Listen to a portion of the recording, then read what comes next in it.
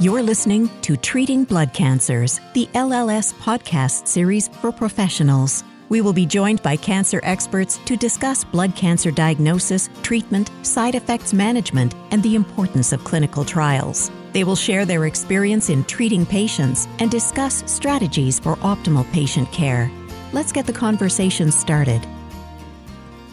Welcome to Treating Blood Cancers, LLS podcast series for professionals.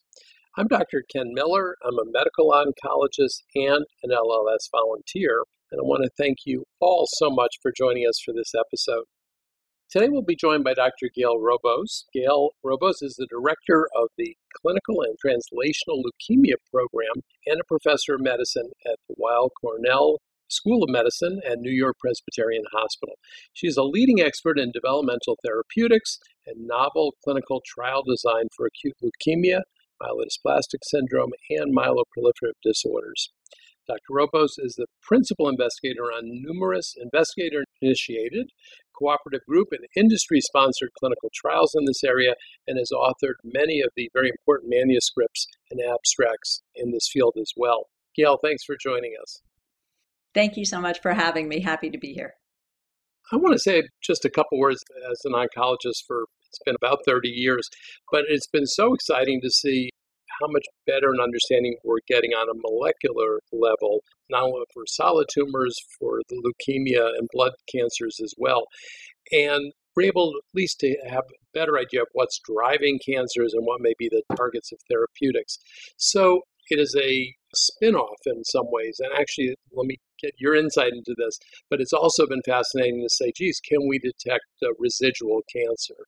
So let me ask you a little bit about just the history of how searching for MRD really started. Is that a reasonable kind of synopsis? Well, I think that in hematologic malignancies in general, and certainly for AML, for acute myeloid leukemia, which is obviously the most common acute leukemia in adults and a very devastating disease historically with extremely poor outcomes, especially in those patients most likely to get it, who are the older ones, median age of diagnosis in the late 60s. So we always knew clinically that you're looking at a patient, they get their treatment, they look good. They feel good. Their blood counts go to normal. The bone marrow biopsy looks good. You're down to that 5% residual blast. Everything seems okay. And then the disease comes back. So you didn't require a lot of PCR or next generation sequencing or even much rocket science as a clinician taking care of these patients to know that there were leftovers. CLL for years has been called incurable exactly for that reason, because there are leftovers. Multiple myeloma, ALL, same story. You're looking at the patient, you think the disease is gone, everything that we can measure looks okay, and it comes back. So there was this disconnect between what the clinicians and the patients were seeing, that, okay, am I fine? Is the disease gone? Well, how come 3 months later, out of nowhere, it's back? Versus our ability to test. And looking under the microscope, while I think it brought many of us into hemonc because it's a fascinating area, especially in hematological malignancies, we knew we were in the wrong century, right? We knew that looking under the microscope for blasts on a bone marrow aspirate was just not good enough, because we were looking at the aspirate and thinking everything was okay, but the patient wasn't. So in that sense, the search for MRD was driven by what was happening in the clinic, with patients relapsing when they were expected to be okay. Got it. So I wanted to ask you, I'm going to do a true or false, talking about MRD. True or false, MRD stands for minimal residual disease. So I love that you gave it as a true or false. That's actually great. It's so perfect because it's true and false. So it used to be actually, and I can't say that you're wrong in calling it minimal residual disease. And that's certainly something that appears in lots of manuscripts and papers and in discussion. But actually, there's been a very significant movement to call MRD measurable residual disease. And part of the reason for that actually is because there's something blow-offable about minimal. It just sounds like it's not important. It sounds like, oh, I did well. I've got only a minimal amount of disease left. Mm-hmm. And I think that as the field was emerging in significance clinically, and the realization that with basically any detectable disease, whether it's by PCR, next generation sequencing, flow cytometry, minimal was blowing off something that was not minimal. There are patients who would have 0.1 or 0.2% detectable disease, which sounds like a small number, and yet would have very significant prognostic implications. So measurable is for two reasons. Measurable residual disease, first of all, because it covers a broad variety of measurement methods, and there are a broad variety currently in use. And secondly, to get away from that notion that, it's just a little bit, doesn't mean too much. Yeah. I don't know if I'm going to be able to ask this question the right way, but let me put it out there. How much more sensitive? You were talking about bone marrow aspirates. I remember, of course, and I still do, sitting in front of the microscope, looking for signs of cancer. So how much more sensitive are your other techniques, in detecting measurable disease? I mean, you're talking orders of magnitude. You're talking with certain PCRs and with next generation sequencing down to 10 to the minus 6. I mean, if you look at the graphs of this, these are logarithmic orders of difference in sensitivity, literally down to 10 to the minus 6. Now, here, though, I think your question is getting at a very, very central point, which is that, okay, iPhones are better, iPads are better, computers are better, technology is better, detection of MRD is better, but what matters? So I will stipulate to it that there will be a technology or a technique that can find 1 in a gazillion, and that's a lot of zeros, leukemic cells. But the fundamental question is what's important. Just because you pick it up, so next generation sequencing or even MRI was used for a while because bone marrow biopsies are literally a pain in the butt. So we were trying to look at other ways to get disease assessments for patients using peripheral blood, using MRI. If you look at an MRI, you can say, aha, that looks like it's an abnormal cell. The question is, so what? So I think the very important starting point for thinking about MRD is the establishment of thresholds, not necessarily pushing the sensitivity of the test to the max. So it is not necessarily the case that having 10 to the minus 6 or 10 to the minus 7th is more important than 10 to the minus 3, but having cutoffs for what's clinically important. And this is going to be not only across clinical trials, but also in your own group and with your own pathologists. And this is where things get really hard, because in the major academic centers and major leukemia groups, what we're all trying to do is say, okay, in my own shop, if I get down to 10 to the minus 2, 10 to the minus 3 in flow cytometry, what matters? Am I saving someone's life better by detecting that or not? And I think we are now, I don't know if you wanted to go so quickly into the land of the difficult and unanswered questions, but the land of the difficult and unanswered questions in MRD is big. And it is true for all of the heme malignancies that just because you can pick up a cell, is it important? Does that mean I can save your life better as a patient if I'm doing something about that?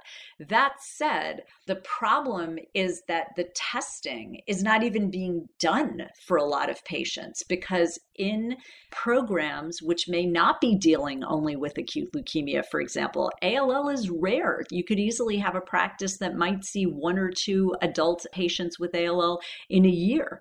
Do you even know, as a doc who's treating 50 things, you've got colon cancer, you've got lung cancer, you've got a lot of stuff walking into your office, an ALL patient walks in, you're looking at the guidelines, you're following the program.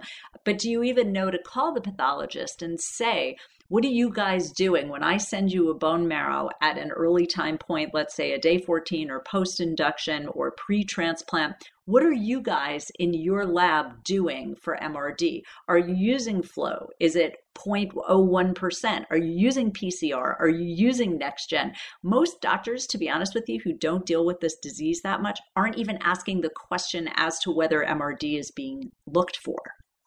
So, by the way, I agree with you. And also, I think for the generalist or the community oncologist, we are trying to keep track of that in myeloma and CLL and in AML perhaps, and ALL perhaps, and also probably one day in the solid tumors. So it is difficult. I want to ask you sort of a series of questions, really as a follow-up, and sort of the who, what's, whys, and wheres a little bit, but then I really do want to go back to the difficult questions and more of the philosophy ones because they're fascinating. So along those lines, which of our patients with what illnesses should we be looking for MRD? This should be an uncontroversial question, but it isn't. I believe it is very clear that we should be looking for MRD in AML, ALL, CLL, and myeloma. What is not very clear is what to do with the information when you get it. And that, I think, is what makes it difficult for many docs to wrap their head around it, that, well, wait a minute, if we're not even exactly sure what we're going to do with the result, why am I even looking for it? I would argue the following. From an individual risk stratification basis, it is definitely the case with all of these diseases that MRD detection by whatever modality is correlated with lower, ultimately, relapse-free survival and in some cases, overall survival. So at the very least, it's going to make you ask a question, especially for patients who are on track for potentially curative therapy, that am I doing the absolutely best? Am I on track, as far as we know, as far as the latest research leads us, to a potential cure for this patient? Now, AML patients and ALL patients, of course, there are adults with those diseases who are potentially curable. And I would say that closely following the guidelines, and there are guidelines, the ELN has guidelines, but at the very least, you want to be asking the question. And if you're not sure what to do with the answer, you can call somebody who deals with AML all the time. I think it's completely impossible to master all of these things as a generalist, but it is complicated. And these are patients with potential cures. For example, I have an AML patient with a molecularly defined AML with an NPM1 mutation, that there are data in the New England Journal and in the guidelines that following MRD matters. If you know to look at it and then give a call or give an email and say, hey, this is what's coming back, what do I do? I think that actually really matters for patient outcomes in all four of these diseases, in ALL, AML, CLL, and myeloma. And also, again, who, what, when, and why of testing for MRD, maybe not the why yet, but the methodology. You've mentioned flow, you've mentioned PCR. Any other techniques that, again, we generalists and other people in our community should know about? So flow cytometry is applicable to almost everyone. It is relatively inexpensive. It is well worked out for myeloma, CLL, and ALL. Those are the quote-unquote easier diseases because the different from normal and the abnormal malignant clone is more easily distinguished by flow cytometry, and there are cutoffs. For example, we know that 0.01% in ALL is a very, very important cutoff. AML is a mess. It is not standardized. There is barely harmonization of protocols of which fluorochromes are used for AML. There's a lot of antigenic shift that can happen, for example, from the beginning of the disease to later in diagnosis. Not all labs know what they're doing. But basically, in flow cytometry, you're looking for either an LAIP or a leukemia-associated immunophenotype or something called the different from normal approach. This is where you've got to talk to your pathologist in AML about, okay, what are you guys doing in this lab for flow cytometry? What kind of threshold are you giving me? Are you even giving me, when I send you a bone marrow aspirate, are you giving me an MRD result? So flow cytometry is for everybody. Now, the other methodologies depend on what the disease is. So for example, PCR requires a lesion that you can PCR for. So these are the molecularly defined diseases: APL, PMLRAR alpha, core binding factor, inversion 16, 821. NPM1 can be followed by PCR, and also, of course, BCR-ABL in both AML and in ALL. When you have BCR-ABL positive disease, you're following that by PCR. PCR is infinitely more sensitive than flow and should be followed for these diseases. Now, what if you don't only have an NPM1 mutation? What if you have 12 other mutations along with NPM1 that can't be followed by PCR? That happens often in AML. Right. We don't know yet. It depends on the field of other mutations. But the current thinking is that the NPM1 is the one to follow by PCR, not necessarily all of the others. If you're taking care of one of these 4 diseases, you can definitely get flow. Talk to your pathologist and figure out what the threshold is in the laboratory that you're working with for MRD. For molecularly defined patients, that is the ones that I've listed. And if you've got one of those, you've got to follow PCR. The third methodology takes us into sequencing. I did want to ask you, because I do solid tumor oncology too. Within breast oncology, ER, PR, HER2/neu, obviously they've been around quite a while now, but the methodologies have been pretty well refined. Why is it different in blood cancers? Are the diseases more complex? Is it that the field itself, the people in the field have not done that type of consensus gathering?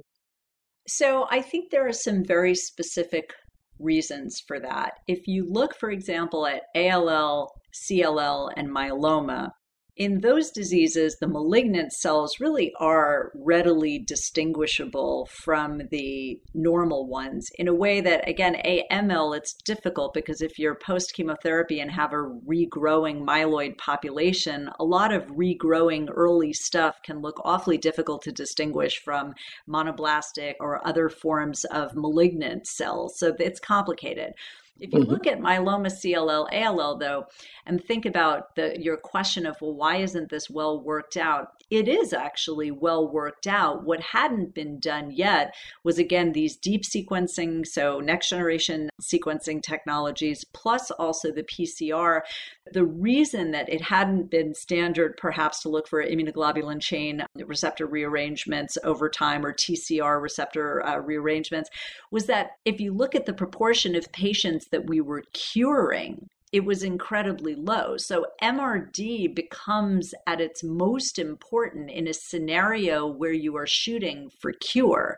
Adult ALL has been historically incurable. If you look, for example, at Ph-positive ALL, right, that's a revolution. Ph-positive ALL was an absolutely deadly diagnosis. It was the worst, that's right, one of the worst forms of ALL. Now, we're not even transplanting patients a lot of the time because the combination of tyrosine kinase inhibitors added to chemotherapy plus molecular monitoring of the disease allowed those cure rates to be driven forward. So I think the important thing that your question is getting at, breast cancer, you can cure patients with breast cancer.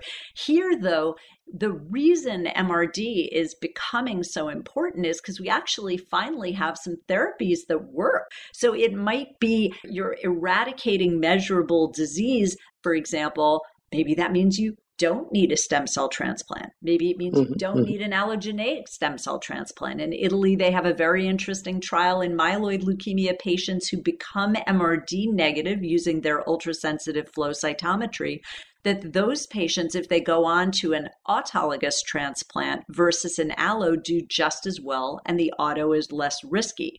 So the reason MRD is coming to the forefront now is because it's helping us understand who are curable populations. And what we really hope for the future is that we can not overtreat people who might be okay, and that we can treat more or better those patients with residual disease.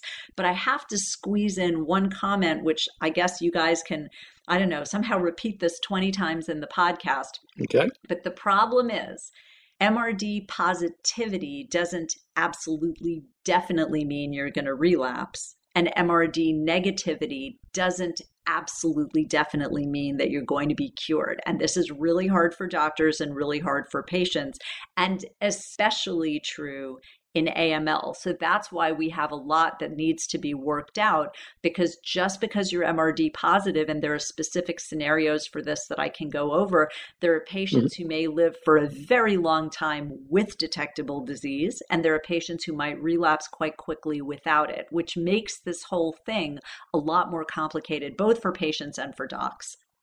So let me ask you about the patient's perspective. Someone has, let's say, just been through a 6-week induction and you look for MRD and you find it. So a two-part question. One is, when you're about to do that test, what do you tell the patient you're going to do and why? And then the second part is for patients that are MRD positive after going through what typically is a very rough period of time in their lives. How do you present it to them? Very, very carefully is the answer to that, because I have to say that, look, I'm in New York. I treat many patients who are actually quite savvy about this. Half the time more savvy than the fellows. They come in with 14 videos of mine and others that they've watched on MRD, and they know what they're looking for. And there is a lot of potential anxiety associated with these measurements, and there are some specific reasons why. So reason number one is that depending on what type of AML you're treating, the immediate post-induction point may in fact not be the optimal point to be looking. For example, NPM1 and core binding factors are not necessarily predicted to be MRD negative at that post-induction time point, and yet if they are molecularly decreasing over the subsequent 1 or 2 consolidations, that patient might be just as well cured as the person who's immediately MRD negative. So I definitely try to be very clear with patients, depending on their type of AML, the subtype, the molecular subtype of the disease, what I intend to do with the result. And then there are all kinds of misconceptions that make things hard. So for example, many patients are aware that, well, if you have detectable MRD, that means that outcomes, for example, after stem cell transplant may not be as good. Okay, but there's a lot to unpack in that statement. It is true that if you're doing an allogeneic stem cell transplant and you are going in with measurable disease, whether by cytogenetics, FISH, flow cytometry, whatever method you want, the outcomes aren't as good as if that's all undetectable. However, that doesn't mean that you shouldn't get a transplant, A, and it doesn't necessarily mean that additional therapy will definitely eradicate those leftovers and make you in better shape one cycle later. So that is something that on a very individual basis, we don't have broad guidelines for this, but on a very individual basis, there are decisions made. For example, if you've had a very, very big reduction in disease after induction, you're heading to an allo transplant, we do sometimes feel that that additional consolidation cycle will be important in reducing MRD to unmeasurable. If you think about AML paradigms, for example, in much of Europe, it is completely standard to do a double induction, whereas in the United States, that's not standard. It's standard to do a 7-3 type of regimen and then either not do an intermediate time point bone marrow biopsy at day 14 or 21, or if you do one, only do a second induction if there is residual disease at the midpoint. But the problem is the MRD negativity rates are likely much lower after our standard US induction than after a double one in Europe. So this is why it becomes on a very individual basis, well, how much chemo did you get at the point when you're measuring residual disease? Did you already have 7-3 plus 1 cycle of HiDAC or 2 cycles? What is the dosing? There are lots of unanswered questions that make this challenging, but this is why we're trying to study this in clinical trials, but more importantly, trying to put together some broad data to help doctors manage this. So basically, if you're MRD positive after induction, that may in fact lead you to want to do some post-remission therapy prior to a transplant. But even there are caveats that make it impossible for me to make a general statement that everybody with AML should get a consolidation cycle. We never say that because there are too many exceptions to the rule.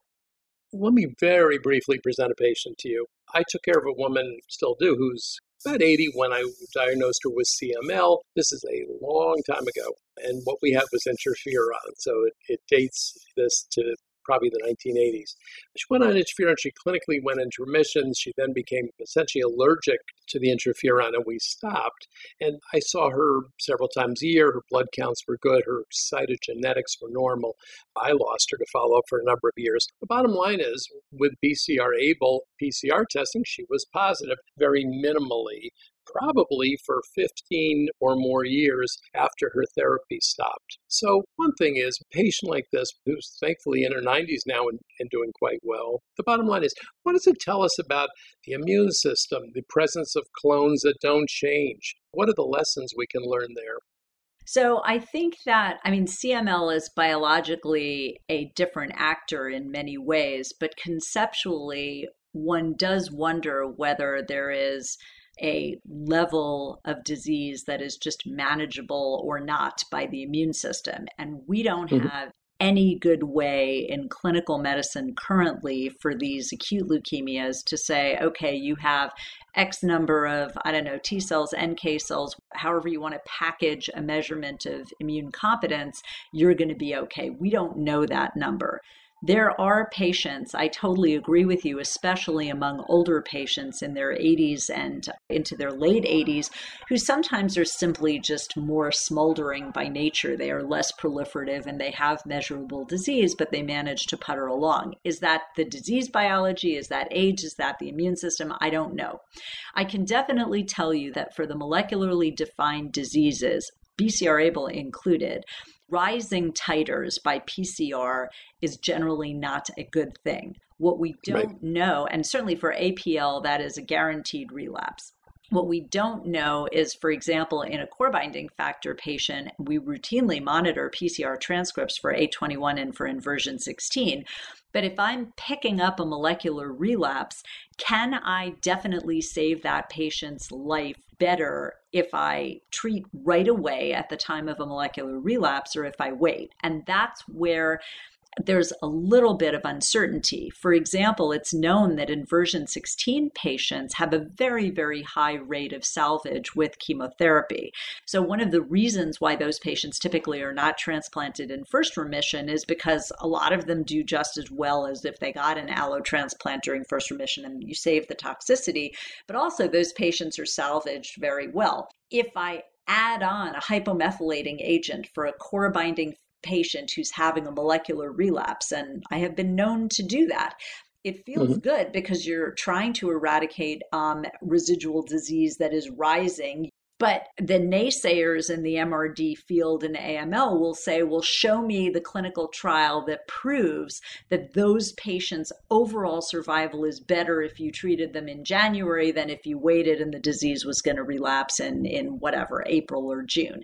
And that's where we don't know. Most of us don't love getting hit by an oncoming train. So there's an impetus, there's a feeling to try to do something about it. But the flip side is that if the relapse is destined to happen anyway, again, one can argue that clinically, if you relapse with 100,000 blasts, aren't there likely to be clinical complications that maybe you could avoid by treating the disease at the time of molecular relapse? That's what we think. And that's what we hope, is that the therapy that we might offer to a patient who is relapsing molecularly but not overtly maybe would spare them for those, bad clinical consequences that happen with overt disease. This is what's being used also. So when you're talking about guiding therapy, the question is, well, what do we have to offer? So in AML, there's now a lot more to offer. Previously, I think, again, the naysayers were saying, well, we don't have anything. I've got rocks and sticks to throw at it. So if it relapses or not, I've got Ara-C or I've got Ara-C plus something else. Now we have other agents. There are targeted agents. There are different approaches that make at least the possibility of having a more personalized approach to the nature of the relapse. Like if you have a patient, for example, who now is having a rising variant allele fraction of an IDH1 mutation, well, there's an IDH1 inhibitor. Maybe we throw that on. That's a well-tolerated drug. So it's not going to be possible to prove every single thing in a clinical trial. It just isn't. This is a rare disease. There aren't that many patients. That is the pure answer. And I could answer every single one of your points that, well, we need a clinical trial. But these are real life scenarios. These are patients. That's right. And we are somewhat operating on the fly, that if we're detecting something that is going in the wrong direction and we think we have a tool to try to get rid of it, that is honestly what's being done clinically. And I think at least sending the tests and being able to at least have that discussion of what could I do or what might I do, I think is very important. And I think practitioners should be encouraged to have at least the conversations with their pathologist of, okay, what do you guys have on your menu? What could I get? What can I track in this patient? I got a patient with ALL. It's a B-cell ALL. What can you do for me? Can you do sequencing? Can you do PCR? What's on offer? And then I'll figure out, is this a curable patient where the absence of residual disease may be important? Or is this a 90-year-old patient where honestly it's nice to have something MRD negative? And I think it's interesting, and it certainly shows that some of our current less intensive therapies can actually make somebody MRD negative. But is that going to fundamentally change the management of the patient? Probably not. So I have to say anecdote, we're always taught to obviously use controlled trials, but anecdote I think is very important to each one of us as clinicians. I'd love to hear about some of your patients where you're using this data and how you're using it to help navigate their care. Anyone come to mind? Well, I would say that on an individual basis, honestly, this is now an everyday thing. And again, I will get into trouble if people say, well, you didn't have data for that. Well, again, you don't have data for every single thing. Right. I can absolutely tell you there is an ALL patient I'm treating currently, for example, who really would have had, this is a patient in her 50s, there would have been significant barriers on multiple different fronts to allogeneic stem cell transplant. 50s is again in that gray zone of, do we need a transplant? Maybe we can cure the patient without a transplant. Maybe we can't. It's a gray zone. There's not absolutely resounding data for this particular patient with her particular ALL biology that a transplant is going to help. And yet ALL in this biology, there are a lot of relapses. So we decided, what can I do to make myself feel better about not going into a transplant? Well, we're using molecular monitoring. There is an FDA-approved sequencing-based, so amplicon-based sequencing test that is FDA approved. It's actually FDA approved for CLL as well. It's called clonoSEQ. This is something that you can test. And it gives you, does it mean the fountain of youth? Does it mean that you're going to live forever? No. But it is a very, very sensitive test for MRD that while it is negative is somewhat reassuring. And were it to turn positive, there are salvage therapies, for example, in ALL that are now FDA approved, things like blinatumomab, which is a BiTE, a bispecific T-cell engager, which could be used to reduce or hopefully eliminate MRD. So we have in ALL, there are approved therapies. There are ways that we could reduce or eliminate MRD before taking a patient into transplant.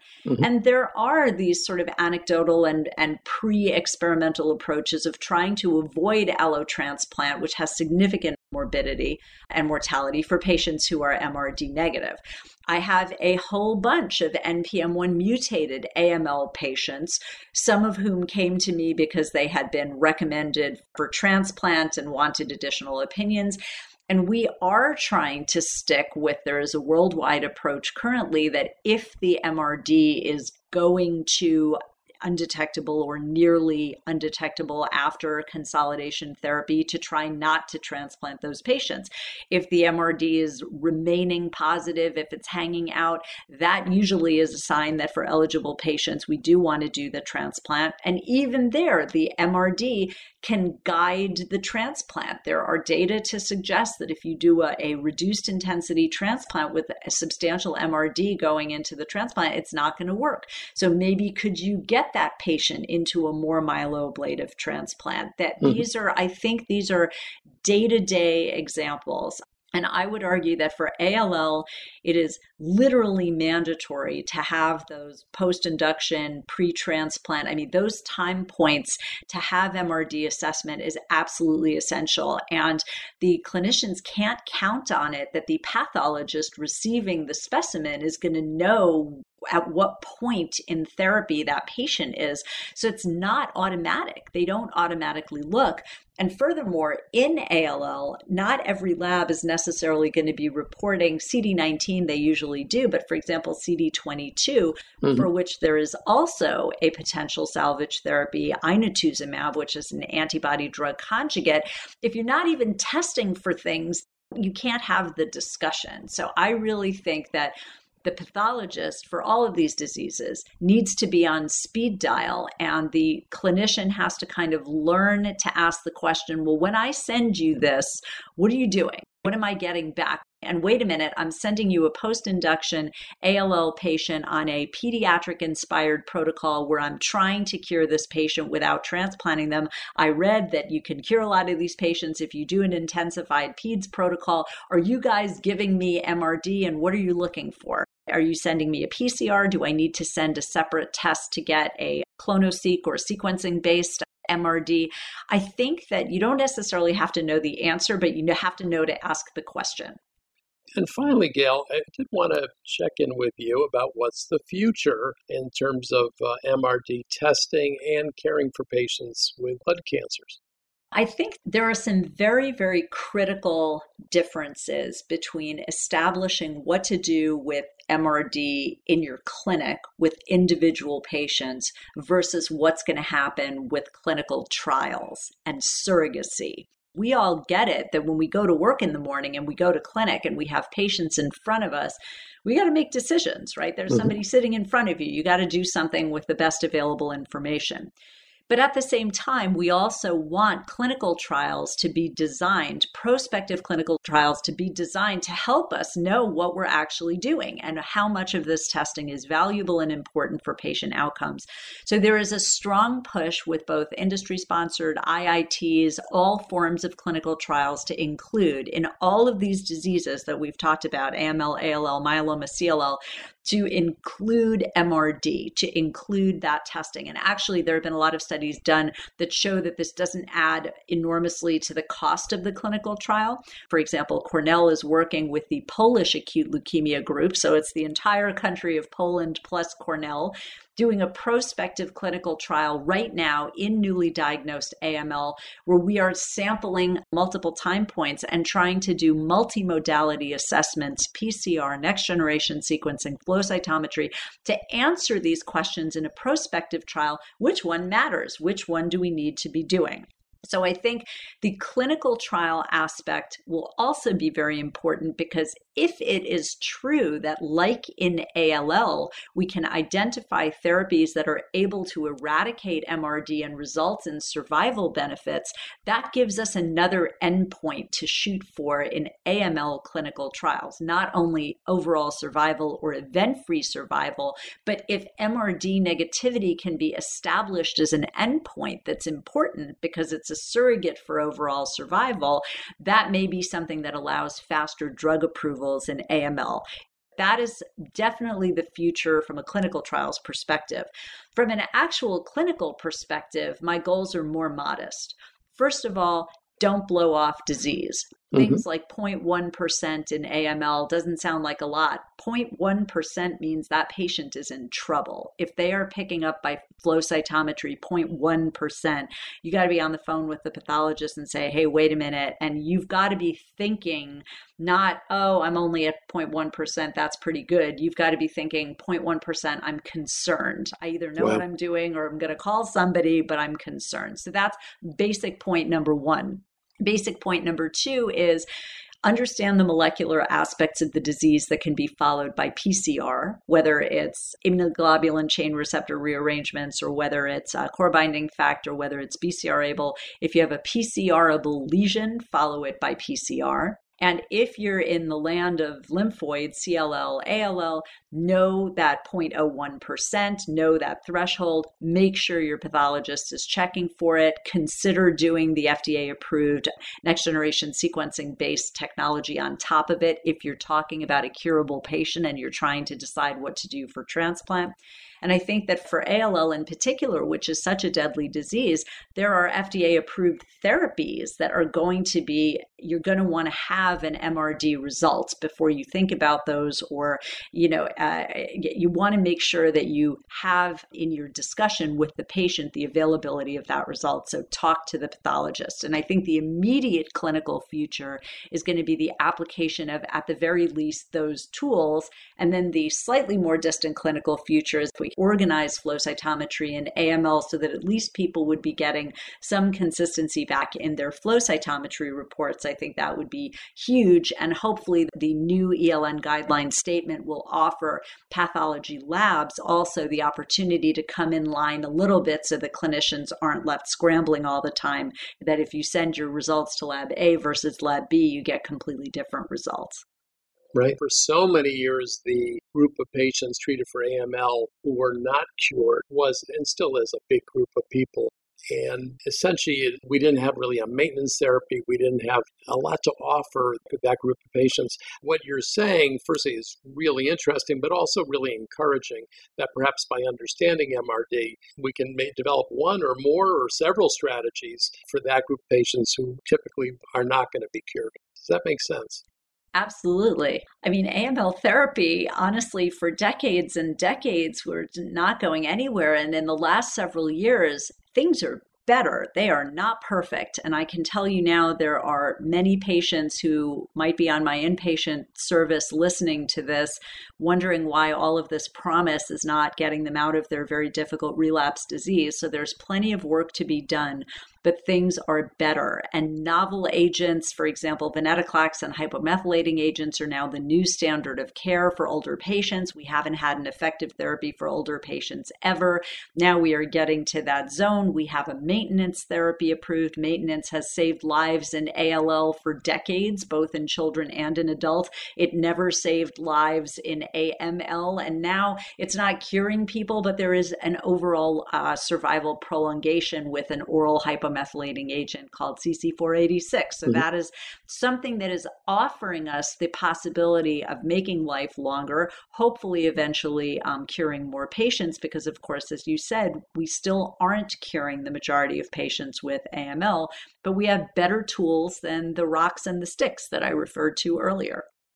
I just want to reflect as an oncologist in a sense of yay, hooray for LLS, for the work you do and your colleagues in the leukemia field, and really for the patients. But hearing about all the progress is very exciting. It's an LLS meeting right now, and it would be very wrong of me to not end my part by begging people to participate in clinical trials, because the only reason that we're having this podcast and that I can talk about any of this is because of the patients who got onto these clinical trials and who pushed forward the drug approvals that we've seen in the last several years. So I don't want everybody to think that we're done and now we have all these choices and that we don't need clinical trials. Now we need them more than ever to answer these questions. Very good. Thank you. And I want to thank everyone. This is Dr. Ken Miller. Again, I am a medical oncologist, a hematologist, and a volunteer for the Leukemia and Lymphoma Society. It has been a wonderful session today with Dr. Gail Robos from the Weill Cornell School of Medicine. Gail, thank you so much. Thank you. Great to talk to you. And I'd like to thank all of you for listening to this informative podcast. For more information on blood cancers and resources to support your patients, including a fact sheet on measurable residual disease, please visit www.lls.org. You can access our healthcare professional continuing education activities and podcasts at www.lls.org/CE. And for questions or to refer a patient or family to the LLS for support, please contact our Information Resource Center by calling 800-955-4572. Information specialists provide personalized one-on-one support resources and education for patients and families about their disease and treatment, and to offer support for financial and psychosocial challenges. Our clinical nurse navigators, nurse trial navigators, who are registered nurses with expertise in blood cancers, work one-on-one with patients and caregivers via telephone to find an appropriate clinical trial, assist through the clinical trial process, and help patients develop questions to ask their own healthcare team. Finally, I encourage you to sign up to receive notification of future podcast episodes by subscribing at www.treatingbloodcancers.org. That's all one word, treatingbloodcancers.org. LLS also offers a series of podcasts for patients and families at www.lls.org/podcast. And we look forward to you joining us on future episodes. Thanks for listening to Treating Blood Cancers, the LLS podcast series for professionals. We can be found on iTunes and other podcatchers. You can subscribe at www.treatingbloodcancers.org and provide your suggestions for future topics. Visit our archives section on our website for other great podcasts. Be sure to rate and review us on iTunes. Keep up with LLS by following us on Twitter at LLSUSA and on Facebook at the Leukemia and Lymphoma Society, and access our professional continuing education activities by visiting lls.org/CE. Let's keep the conversation going. Until next time.